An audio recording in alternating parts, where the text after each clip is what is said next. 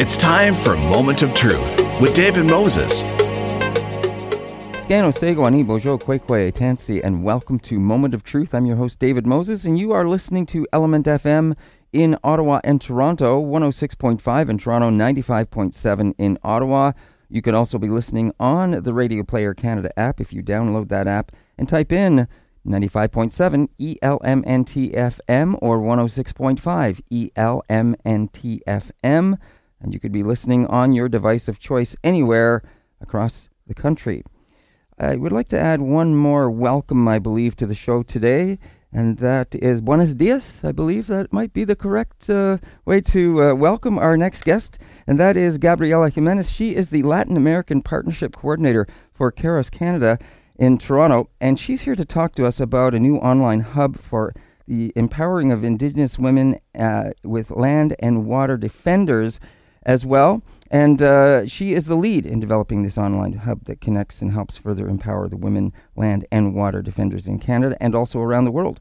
It's called Mother Earth and Resource Extraction, or MEAR Hub, and the resource was developed in consultation with Indigenous women who are at the forefront of environmental protection. So, Gabriela, welcome to the show. Buenos dias, David. Thank you for having me here. It's a pleasure to have you. I always like to add those as much as we can to the world we have of the languages that make up this planet when someone is in our studio. So it's great to have you here. This sounds really interesting, of course, and it's wonderful that you did this. This did launch on, I think, November 27th? Officially launched on November 25th, on the International Day of the Elimination of Violence Against Women. Yes. But we had our public launch in Toronto on November 27th. Okay. And how did it go? It went great. We had two women land defenders from Latin America, one from Colombia, Isabel Zuleta, who's fighting a hydroelectric dam, who's a part of a Rios Vivos movement.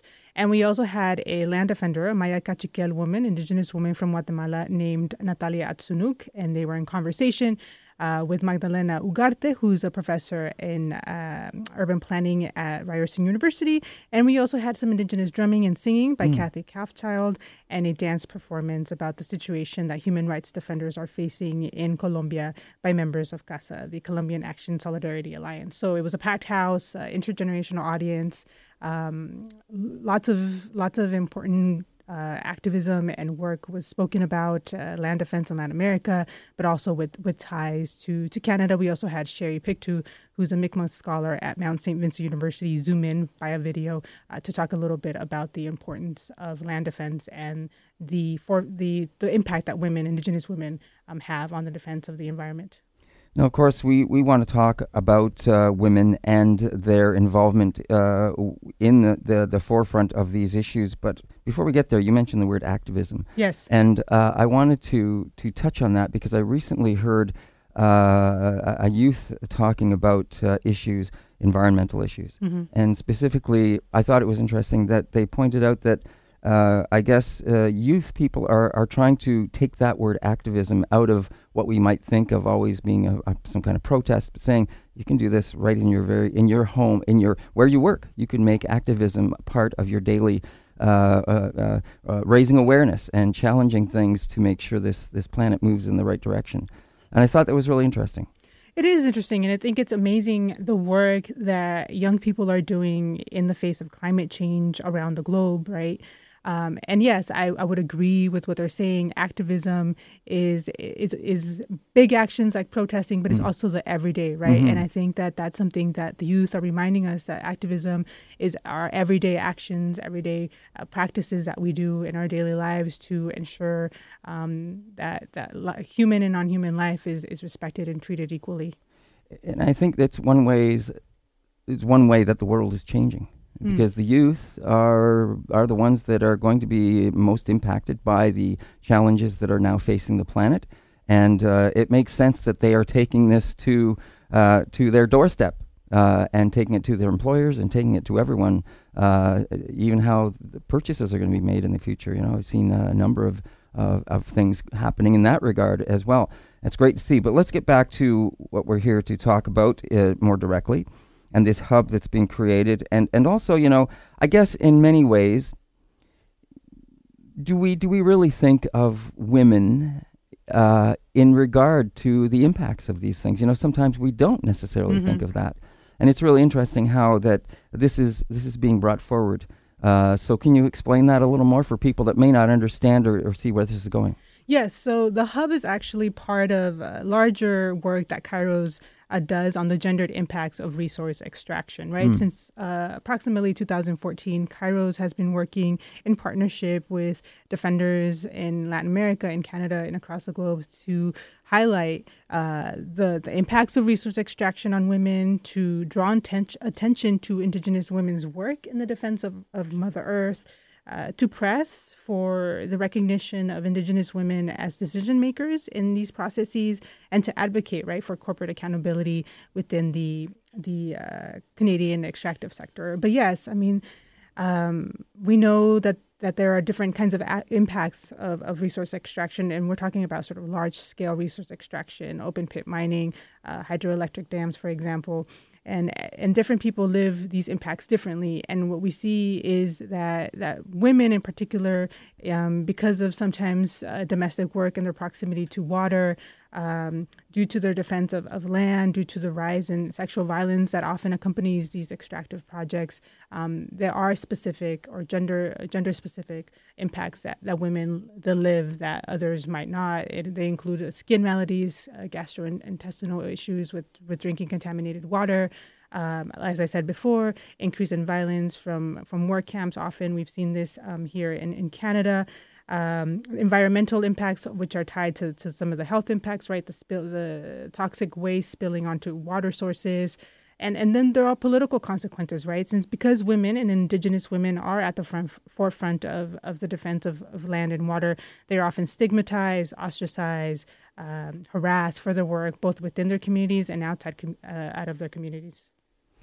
I thought it was very interesting. You mentioned some of the violence against women when some of these camps show up, and people, and at first I went, what does that mean? How does that relate? But when you read about the fact that these men are showing up, and they might be socializing, might be whatever, and of course, strange people, they're mixing, and of course, unfortunately, there's violent acts that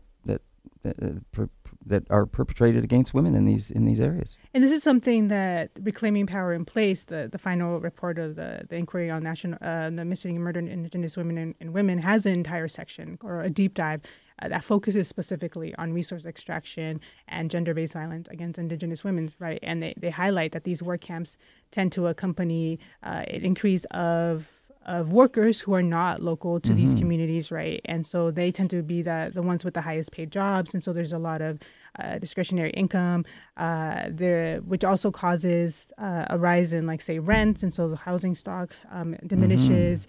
There's a whole slew of issues that accompany these work camps, right? And we've seen it. It's in the report. And so I think it's important to highlight it and to recognize and talk more openly about what's going on. I think the other thing, of course, that's interesting is that it isn't just a local thing. It isn't just a Canadian issue. Yes. It's a global issue. It's a global issue, very much so, that it's driven in large part by Canada. Because if we even accept the figures of the Canadian government, at least 50% of the world's mining corporations or resource extractive corporations are based in Canada, right? Yeah. Other people put the number more closer to 70, Yeah. but the government says it's around 50%, and that's a lot.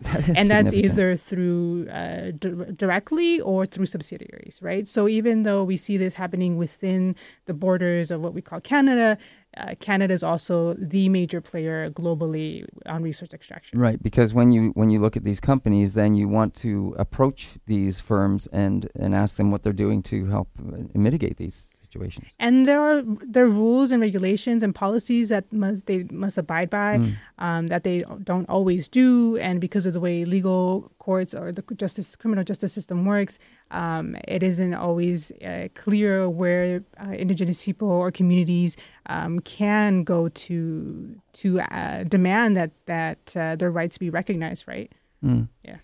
Now, of course, the first part of this Mir Hub is, I believe, beginning. It's not in Canada. It's going to be launching in Canada, but it's beginning right now? Where is it focusing? So the first phase focuses on Latin America, right? Primarily, but not exclusively, Yes. right? So we have a background on the Toronto Stock Exchange, these extractive companies here, corporate accountability within the Canadian extractive sector operating abroad. But then there is a focus on Latin America. So we have, for example, maps of where the concessions and conflicts are in these countries. We have a list of resources in Spanish and in English for women in Latin America, everything from how to write a grant proposal to like, here's this open source software for graphic design, right? So it's just a hub that has a lot of information and resources, original and pre-existing, for women in the defense of land and the water right now in Latin America. But our hope and the intention is to launch the Canadian phase in the spring. Mm-hmm. Can you explain a little more about how this hub is approaching things? Are you trying to reach women in the communities? Are you going after the business, the organizations, the head offices, the governments? I mean, how is it being targeted? This is a tool that was made for and in consultation with Indigenous women, right? So the primary audience, I would say, are Indigenous women and organizations who are working on the defense of land and water. It could also be the audience, a secondary audience is researchers, for example, or other organizations in Canada and across the globe who are supporting women. But the primary audience is Indigenous women, Afro-descendant women who are in the defense of land and water. And this is just a tool for them to use resources to help them organize and mobilize so that communities have as much information as possible to make their own decisions, right? It's about making sure that people have the tools, the resources, the research to collectively come to decisions. Now, I know from my own experience involved with my own community and other Indigenous communities that there's always been sort of a network between communities and especially, I think, among women, especially around issues of water and land and those kind of things. As the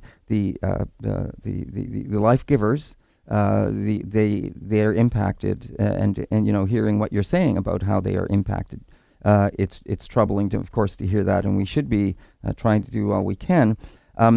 But going back to that connection that was already there, that sort of, the Moccasin Telegraph or whatever you might want to call it, that was established between Indigenous communities and even, not even across borders. And, you hear a lot of traveling that goes on between and partnerships between Indigenous communities across the globe.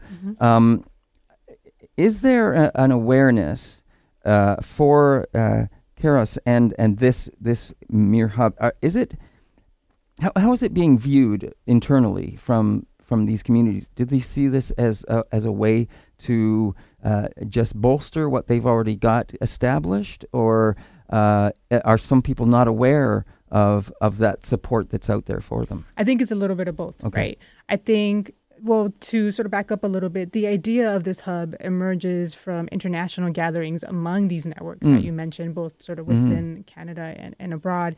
And so when we sort of went about building this hub, it was the intention to help or to support the strengthening of networks beyond borders, right? And it was also to ensure that land defenders from across the globe that maybe did not know that these networks existed, for them to know that these networks existed, to help them sort of grow their networks, right? So and sort of increase their numbers. So yes, it's a little bit of both, right? It's support for them. It was constructed, built, developed in consultation with these networks and these women. So yes.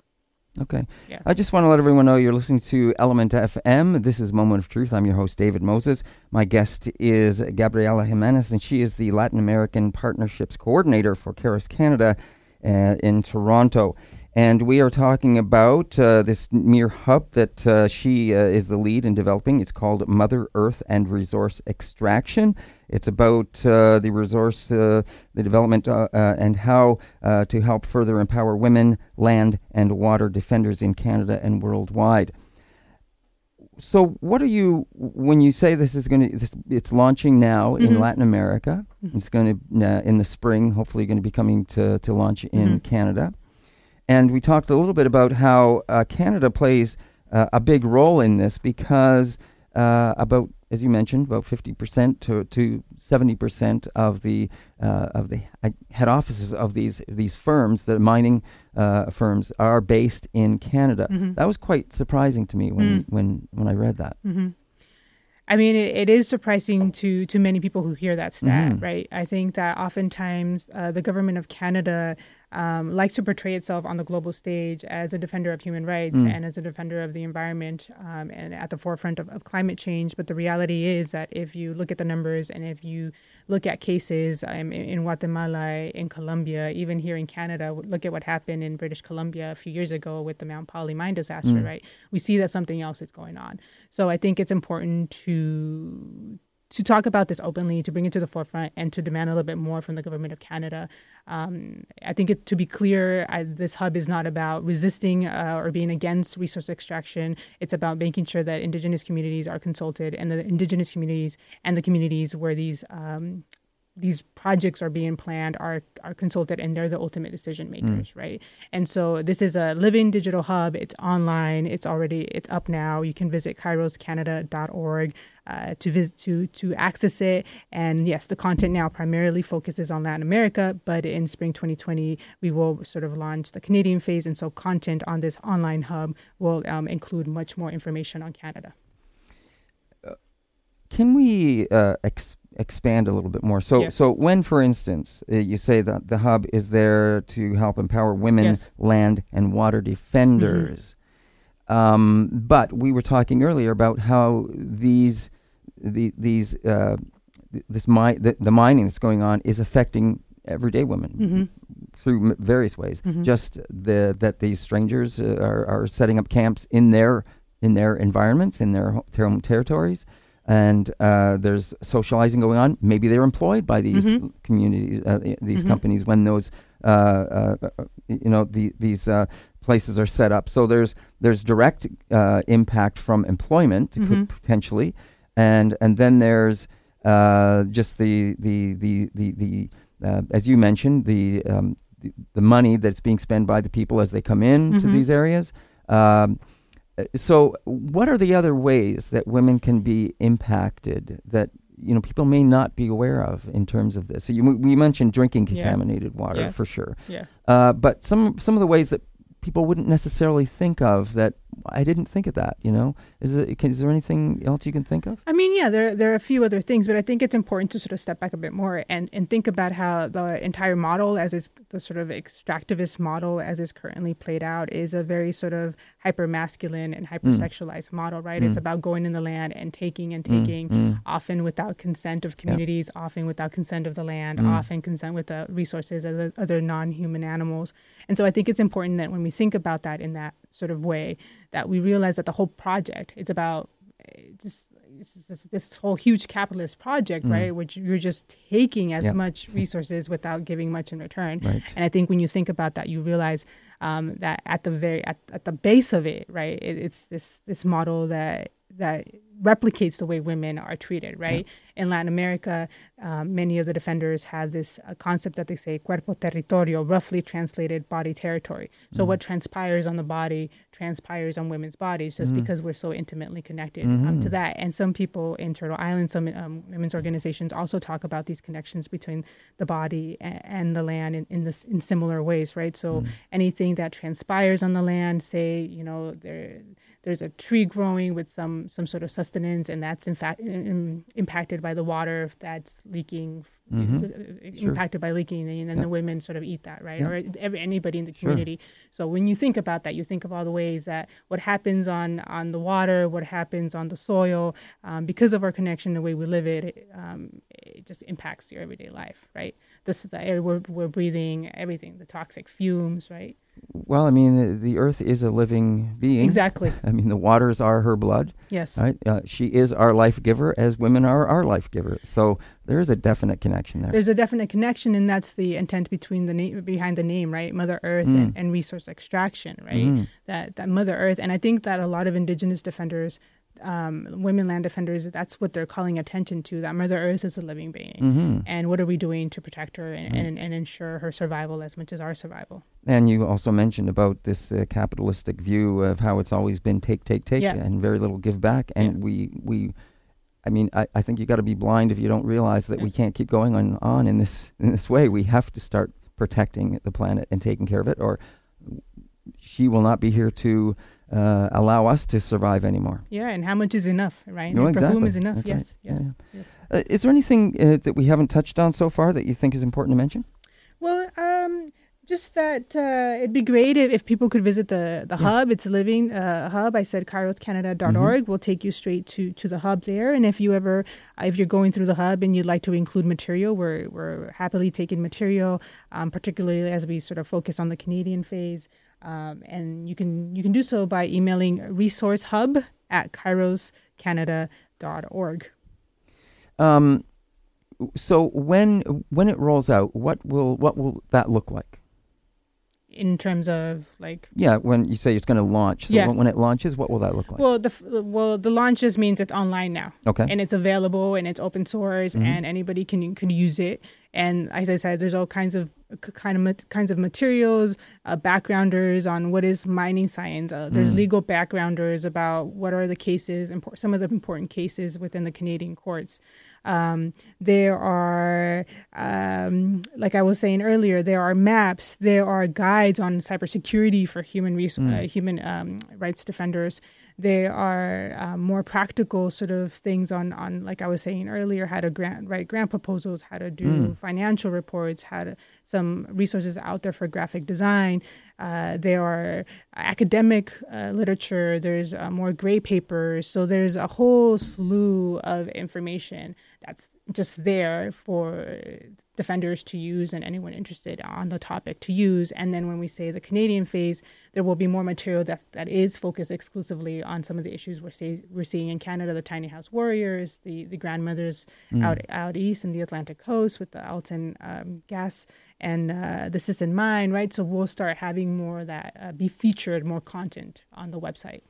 What are you hoping that this rollout will do?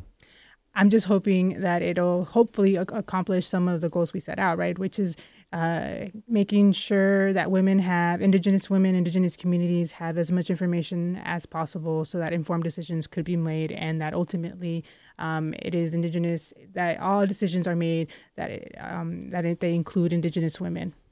We've been talking a lot about women, but let's not eliminate this. If any man wants to get involved or help out and support this, they're more than welcome, and they should. They're more than welcome. No, and I think sort of an underlining idea behind the hub is that this idea that I was talking about earlier, where the extractivist model is hypermasculine and is hypersexualized, is that it affects men too. And it affects the way men go about the world and think about the world. And so, yes, nobody is excluded, right?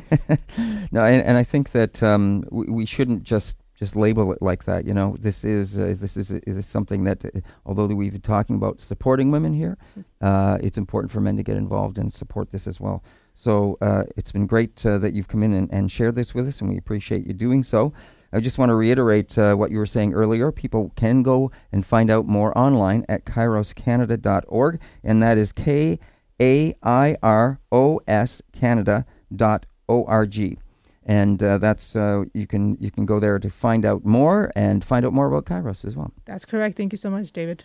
It's been our pleasure. Any last words? Anything else you can think of that we want to just touch on again? I just want to emphasize the importance of the final inquiry report on murdered Indigenous women and girls here in Canada, reclaiming power in place. And I think it's important that all Canadians read the document and be informed and take the cost to justice seriously. Great. Appreciate that very much. And that is Gabrielle Jimenez. She is the Latin American Partnerships Coordinator for Kairos Canada, based in Toronto. And she was here to talk to us about her lead in developing on this online hub to connect and help further empower women, land, and water defenders in Canada and around the world. It launched on November 25th, And this first phase is focusing in Latin America, but in the spring of next year, 2020, it will be launching in Canada. But you can definitely go and find out more right now by going to kairoscanada.org, and that is KAIROS Canada.org to find out more. And as we've been talking about, and we mentioned, although this is focusing on women and helping women and empowering women, men are definitely welcome and should be getting involved with these very important issues as well. So I just want to say thank you and Chimigwech to Gabrielle for coming in today. It's been a pleasure having you here. Gracias. Okay. Please don't go away. We will be right back here on The Moment of Truth and Element FM right after this. Hey, welcome back to Element FM. I'm your host, David Moses, and you're listening to Moment of Truth in Ottawa and Toronto. In Toronto, it's 106.5 FM. In Ottawa, 95.7. And you could also be listening on the Radio Player Canada app anywhere across the country. And if you download that app and type in 95.7 ELMNT-FM or 106.5 ELMNT-FM, you could be listening on your device of choice anywhere, anytime, right across Canada. Speaking of right across Canada, I'd like to welcome my next guest to the show. She is online from Whitehorse. However, that is not her home community. She is from Haida Gwaii, and it's a pleasure to welcome Terry Lynn Williams-Davidson. And she is a musician, get this, a musician, an author, an activist, an artist, and a lawyer. Yes, I said a lawyer. Now, how this figures into it, we're going to find out. It's a pleasure to welcome Terry Lynn to our show today. Thank you. Happy to be here. So, Terry Lynn, I have to say that's quite a list that follows your name. What came first? Well, to be honest, what came first is a singer. That's always been my first passion. And I learned from... I sing in the Haida language. It's an endangered Haida language. There are less than 20 people in the whole world who speak it, and for that reason I think it's really important to keep singing it. I'm not fluent. I learned from my mother, and she recorded my great-grandmother, who was 109 when she died. And so that really is why it's so important to me. It keeps my connections to my ancestors. We're a matrilineal society. But with that connection, I also realized that to keep those songs alive, it was really important to keep Haida culture alive. And the way to keep Haida culture alive is to make sure that the land and sea are there for future generations. And that's how I got into my law work and my activism work, and now more recently, the artistic work that I'm doing. Well, thanks for explaining that. I just want to ask you once again, did you say there are less than 20 speakers? Yes, there are. Wow. Well, that's commendable on your end to very much try to raise awareness and keep the language alive, and to make sure it stays that way. Let me ask you this: are there any efforts in your community to reestablish that language by getting it spoken back in the schools? Is there revitalization going on? Yes, there's a lot of great work happening. There's a lot of learners in the community and people who've been working for the last 30 years to make sure that it is brought into the schools and being taught. I'm not directly part of that work, but I know that they're doing really great work in teaching in the schools and making sure that there are new materials written in the Haida language. And can I ask you, I'm not sure if you know this, if you have this information, but how many, roughly, what's the population of the Haida population at this point? Do we know? I think it might be around 10,000, not all of which live on Haida Gwaii. Yeah, of course. I have yet to get there, but, I've been out that way several times. My family live on Vancouver Island at this point. They all migrated west, and it's a beautiful place to be, of course. I don't have to tell you that. But let's talk a little bit more about the other things that you do. Now, I have to say that I went to your website, of course, and I did some research on you to see what you were all about.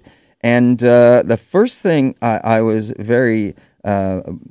surprised, and I was pleasantly surprised to see was that your work that you are doing musically involves you've got some great people supporting you, some ex-players from the band Chilliwack. That's wonderful. Yeah, it is a great honor to work with them, and we created the last album, Grizzly Bear Town, and it was wonderful to work with two musicians who live improvisational music. We recorded the album live off the floor, and they are incredible musicians, of course, as you know, and they were willing to give space for the Haida language, and we together found a way for each of us to express what we love to do in the album. You know, it's great to hear that, and I'm not really surprised, of course, to hear about that improvisational kind of jazz kind of feel that you just talked about and recording it live off the floor. But you also, I believe, you recorded some of this live in Haida Gwaii. Did you? Yes, that's right. We went down to the southernmost tip of Haida Gwaii. There's a UNESCO World Heritage Site there, and recorded two of the songs live in the village of Skangwai. And we felt it was important to have the spirit of the land affect our improvisation and affect the music that we're creating. And it really did have that impact, being in two really powerful places, the village of Skangwai and Haida Gwaii. And of course that is, part of my thinking of really wanting to make connections with the land and sea, and hoping that would also contribute to the music that we were making to reach people more. You can hear the birds in the songs, in fact. I believe you can. I believe the water is pretty calm in the video that was being shot there that accompanies the one song, the Cedar's Sister, but which I want to talk a little bit about. But the spirit, and I'm glad you mentioned that, because I was going to say that it comes right out at you in watching that video. It's definitely there, and it's very powerful. So I'm so happy that you did that for all of us to share in that. Thank you. Now, you mentioned, we haven't mentioned Bill Henderson and Claire Lawrence, the two people from Chilliwack that accompany you. And they look like they're really relishing themselves in the music as well. It's so nice to see. Yeah, it was just a wonderful experience and a wonderful trip. And since we recorded the album, we've also been working with Jody Prosnick and also Camille Henderson and Saffron Henderson for our live shows. And it's been wonderful to have an even greater sound, because we are quite a small, but a big band. Yeah. And mentioning the live shows, do you tour much of the country? We haven't toured much of the country, no. Most of our shows have been here in British Columbia. Well, we're missing out. You should definitely come this way. We'd love to. Well, please make sure and try to do that. We'd like to see you, although it would be great to see you out on the West Coast as well. I have to try and can people go to find out, do you have something listed? I did try to look to see if I could see any shows or anything like that, but I couldn't see anything directly related to that. Yeah, I guess I've been remiss in updating that. We have a couple of 2 or 3 concerts coming next year, and I'll have to add that to the website. Okay, so Terry, we've talked a little bit about your being a musician, but when people go to your website and they look up Terry Lynn Williams Davidson, you'll see that you are much more than that. We talked a little bit about how you got into law to help actually protect the Haida Gwaii culture and land, and that's wonderful. So I'm guessing that is that your focus as a lawyer then? That's what you kind of focus on as a lawyer? That's right. I've worked for my nation, the Haida Nation, since 1996, and it's been the passion that drives me is making sure that the land and sea are protected, and yeah. And how would you say that is going now? Are things changing? Are people in general, non-Indigenous people, businesses, governments, are they more accepting of trying to work in conjunction with Indigenous communities and protect the land and water? Yeah, I can only speak for Haida Gwaii because that's my experience. But the Haida Nation has done really great work in working with local settler communities. We've drawn this originated in original Haida laws that recognize that all people are people with no distinction about what race you are, and that we all need to be part of the solution to go forward. And so on that basis, the Haida have negotiated protocol agreements with the settler communities. One of those communities intervened in one of the cases that we brought to the Supreme Court of Canada in favor of us rather than supporting the province of British Columbia or the government of Canada. And so that really has had an impact in solidifying an island's community. And together we've worked through solutions to protect over 50% of the land base of Haida Gwaii and collaboratively manage 100% of the territory. And that's important because we've not yet negotiated a treaty or concluded our Aboriginal title lawsuit. So it's a great achievement to be in that place and to have be working collaboratively that way. We've also been we're the first place in the world to manage from mountaintop to seafloor in the Guayhanas area, and that's something that the Haida have worked with the government of Canada for over 30 years now. So it's a really great model for reconciliation and finding ways to work together. Even before the reconciliation was a buzzword, it's something that the Haida have been doing going back to the 1980s. That idea of reconciliation and working together is really what has informed the last album too, and my last two albums, in finding ways for the Haida language and traditional Haida music to live comfortably and beautifully with other traditions.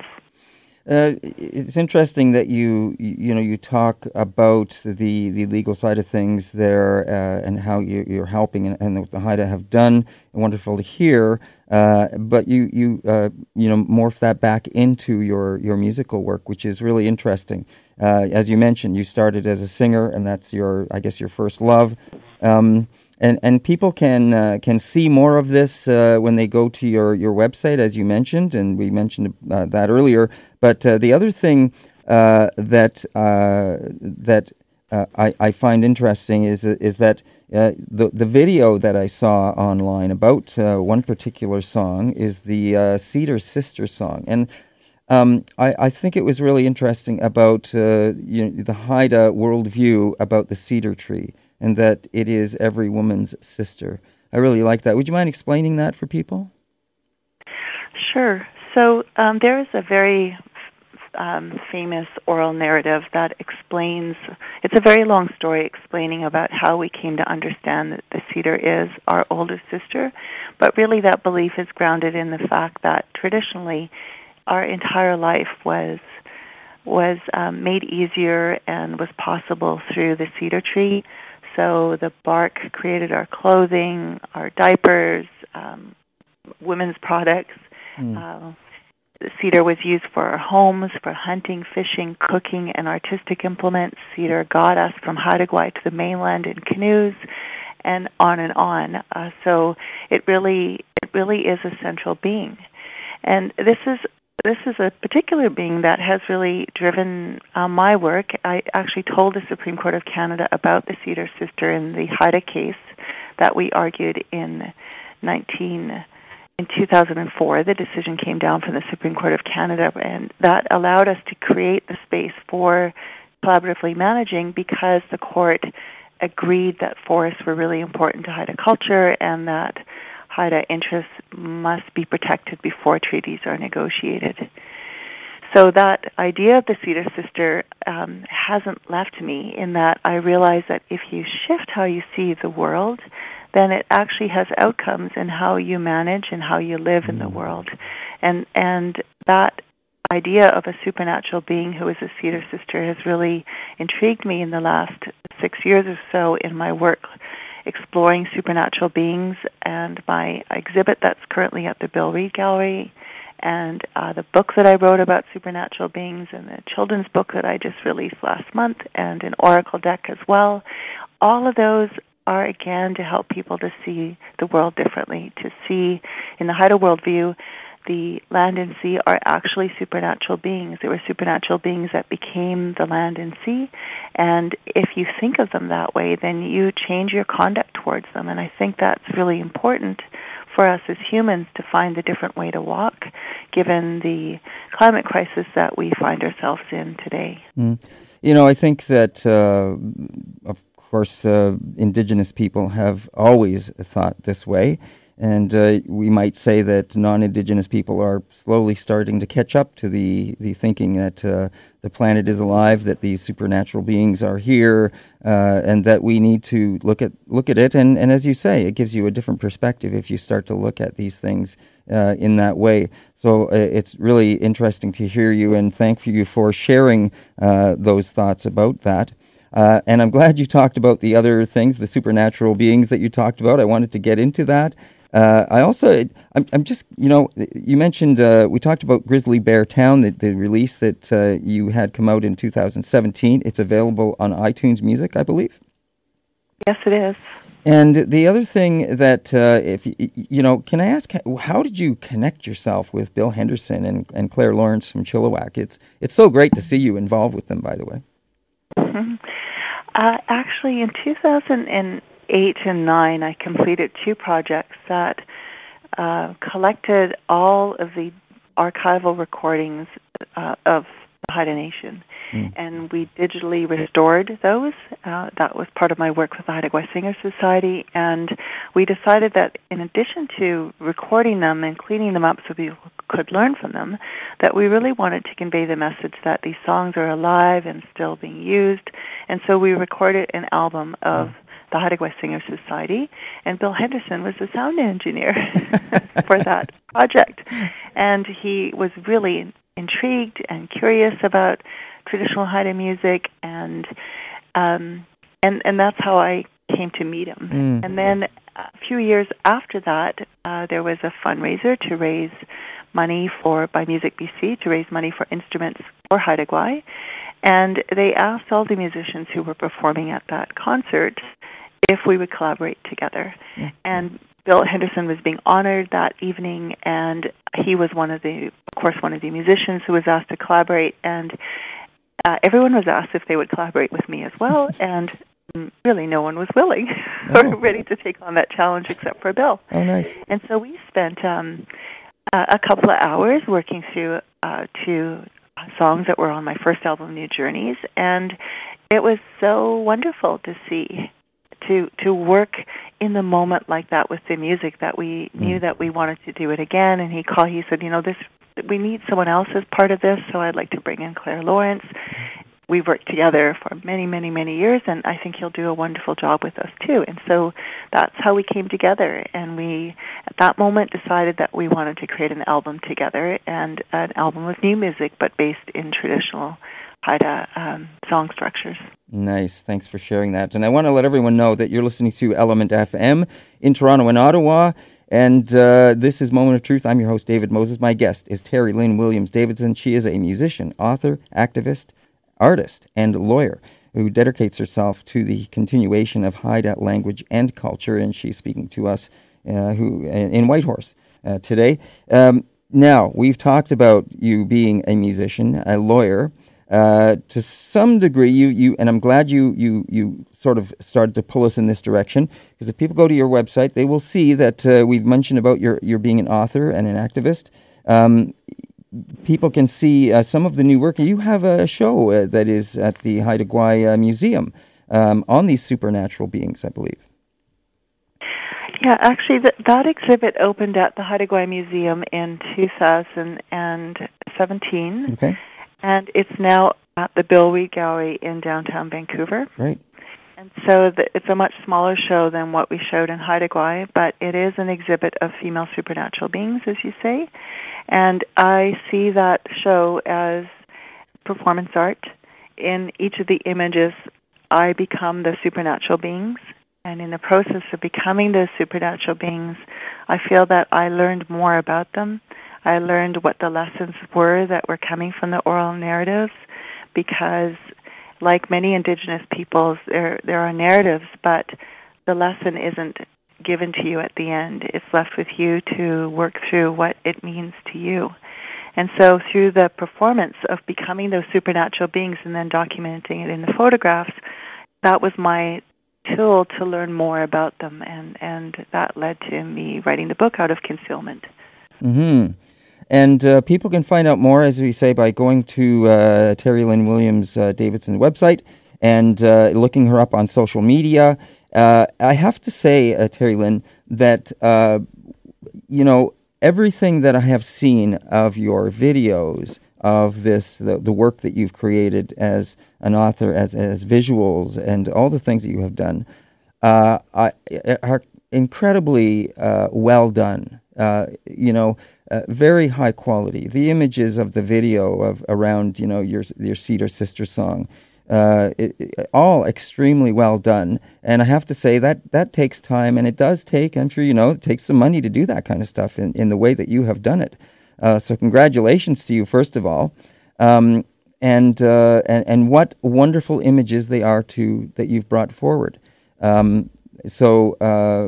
again, it's wonderful to see, and I congratulate you for doing all that. Thank you.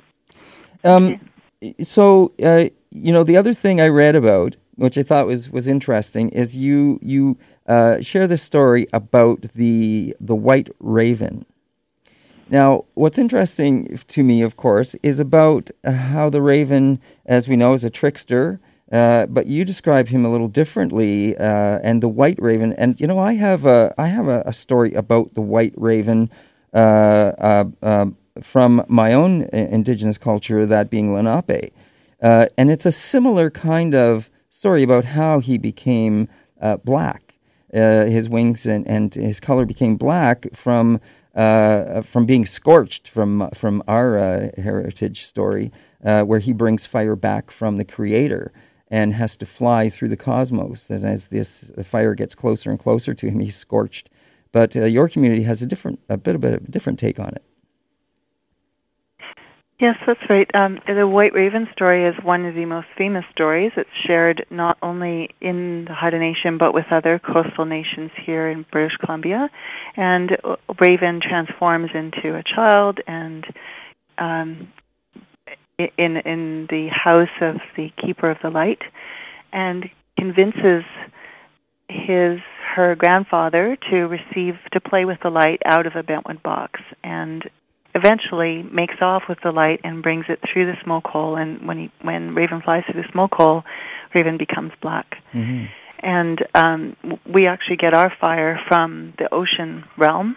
It's contained in cedar, so it's a little different. This was just about bringing light to the world. Mm-hmm. And I interpret White Raven as a being who went through sacrifice for humans so that we would have light and could live on this earth, and dramatically changed who they were. There's this image, White Raven, is actually a light box in the exhibit, and there's a companion light box showing Raven on top of the smoke hole, on top of the longhouse near the smoke hole, completely black. And the message I say for that one, which is called Raven Outstretched, is that resources are so stretched, so thin, that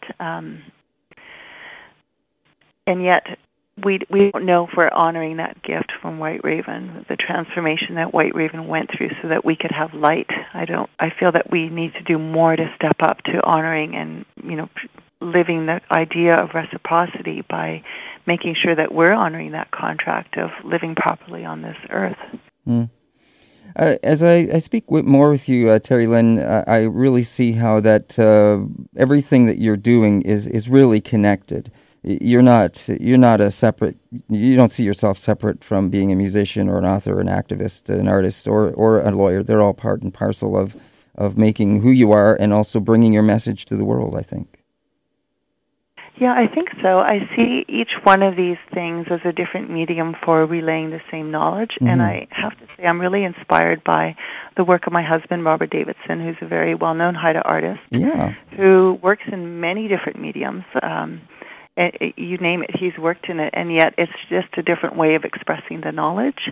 And I think that as I get older, I realize that the urgency of arriving at solutions increases, and therefore I start trying to find even more and more mediums to try to reach people to make sure that that knowledge is brought out, which is the name of the exhibit, and the name of the book is Out of Concealment, which is bringing that knowledge out of concealment for people to live with it again in the way that our ancestors would have. And you mentioned your husband, and he some of his work is featured on your website, if I'm not mistaken. Yeah, I made a decision to include his artwork in each of the images for the exhibit. Mm-hmm. And it's because artists like him, many Haida artists, Bill Reed, Robert, Jim Hart, many artists have depicted these supernatural beings but in abstract form. Mm. So I wanted people to see the supernatural being as it might appear in real life, but ghost in the background, the abstract art, so that they could draw connections between the abstract representation and the more realistic representation of that supernatural being. Mm. Nicely said. And I believe if anyone goes to check out Terry Lynn Williams Davidson and go to your website or check you out on social media, you won't be disappointed with anything you see or anything you hear. The information is very well put together. It's very well presented. There's lots I really like from the social media things that I saw. You also incorporate some of the social gatherings that you've gone to, and some of the dancing, which I thought was really cool. You get to see some of the West Coast masks in performance because they're so wonderful. They're some of them are moving, of course. I'd never seen the frog one with the tongue jumping out before. That was pretty cool. Yeah, that's a crowd pleaser for sure. Well, they're all wonderful, and it's so wonderful to see such a beautiful culture, of course. And I'm glad to hear that you're helping to preserve it and trying to make sure that it gets out there. What were you hoping when you say you're doing this album? You did it in the language. When you put Grizzly Bear Town together as an album and released it, what was your hope? What was your desire? Well, again, to keep the Haida language alive. I'm hoping that younger Haida people will know that they can create music in the Haida language and be a part of the national music scene. But also, many of the songs are about supernatural beings. So I wanted that to be a key part of the album. The title track, Grizzly Bear Town, that is the name for the village that my great-grandmother was born in, the village of Skidance. And it is a song exploring the idea of colonization and our way through colonization. Because of those very heavy ideas, we felt it was the most significant song for the album, and it became the title track. Nice. Terry Lynn, it's been such a pleasure having you on the show today. We really appreciate your time, and it's been great speaking with you. And once again, for those people that are listening, you can go and check out Terry Lynn Williams Davidson online at her website. That is ravencallingproductions.ca, if I'm not mistaken. Is that correct, Terry Lynn? Yes, it is. And you can find out more about her and see all the things that she is involved with, and some. You won't be disappointed, I guarantee you. There's some wonderful images, and she's really done a fabulous job of putting this all together. Terry Lynn, thanks once again, and Chimigwech for joining us. Chimigwech, thank you very much, Hoa. And that is Terry Lynn Williams Davidson. She's a musician, author, activist, artist, and lawyer who is dedicated to the continuation of Haida language and culture. That's our show for today. We thank you for listening, and please tune in next time. Until then, Onagiha.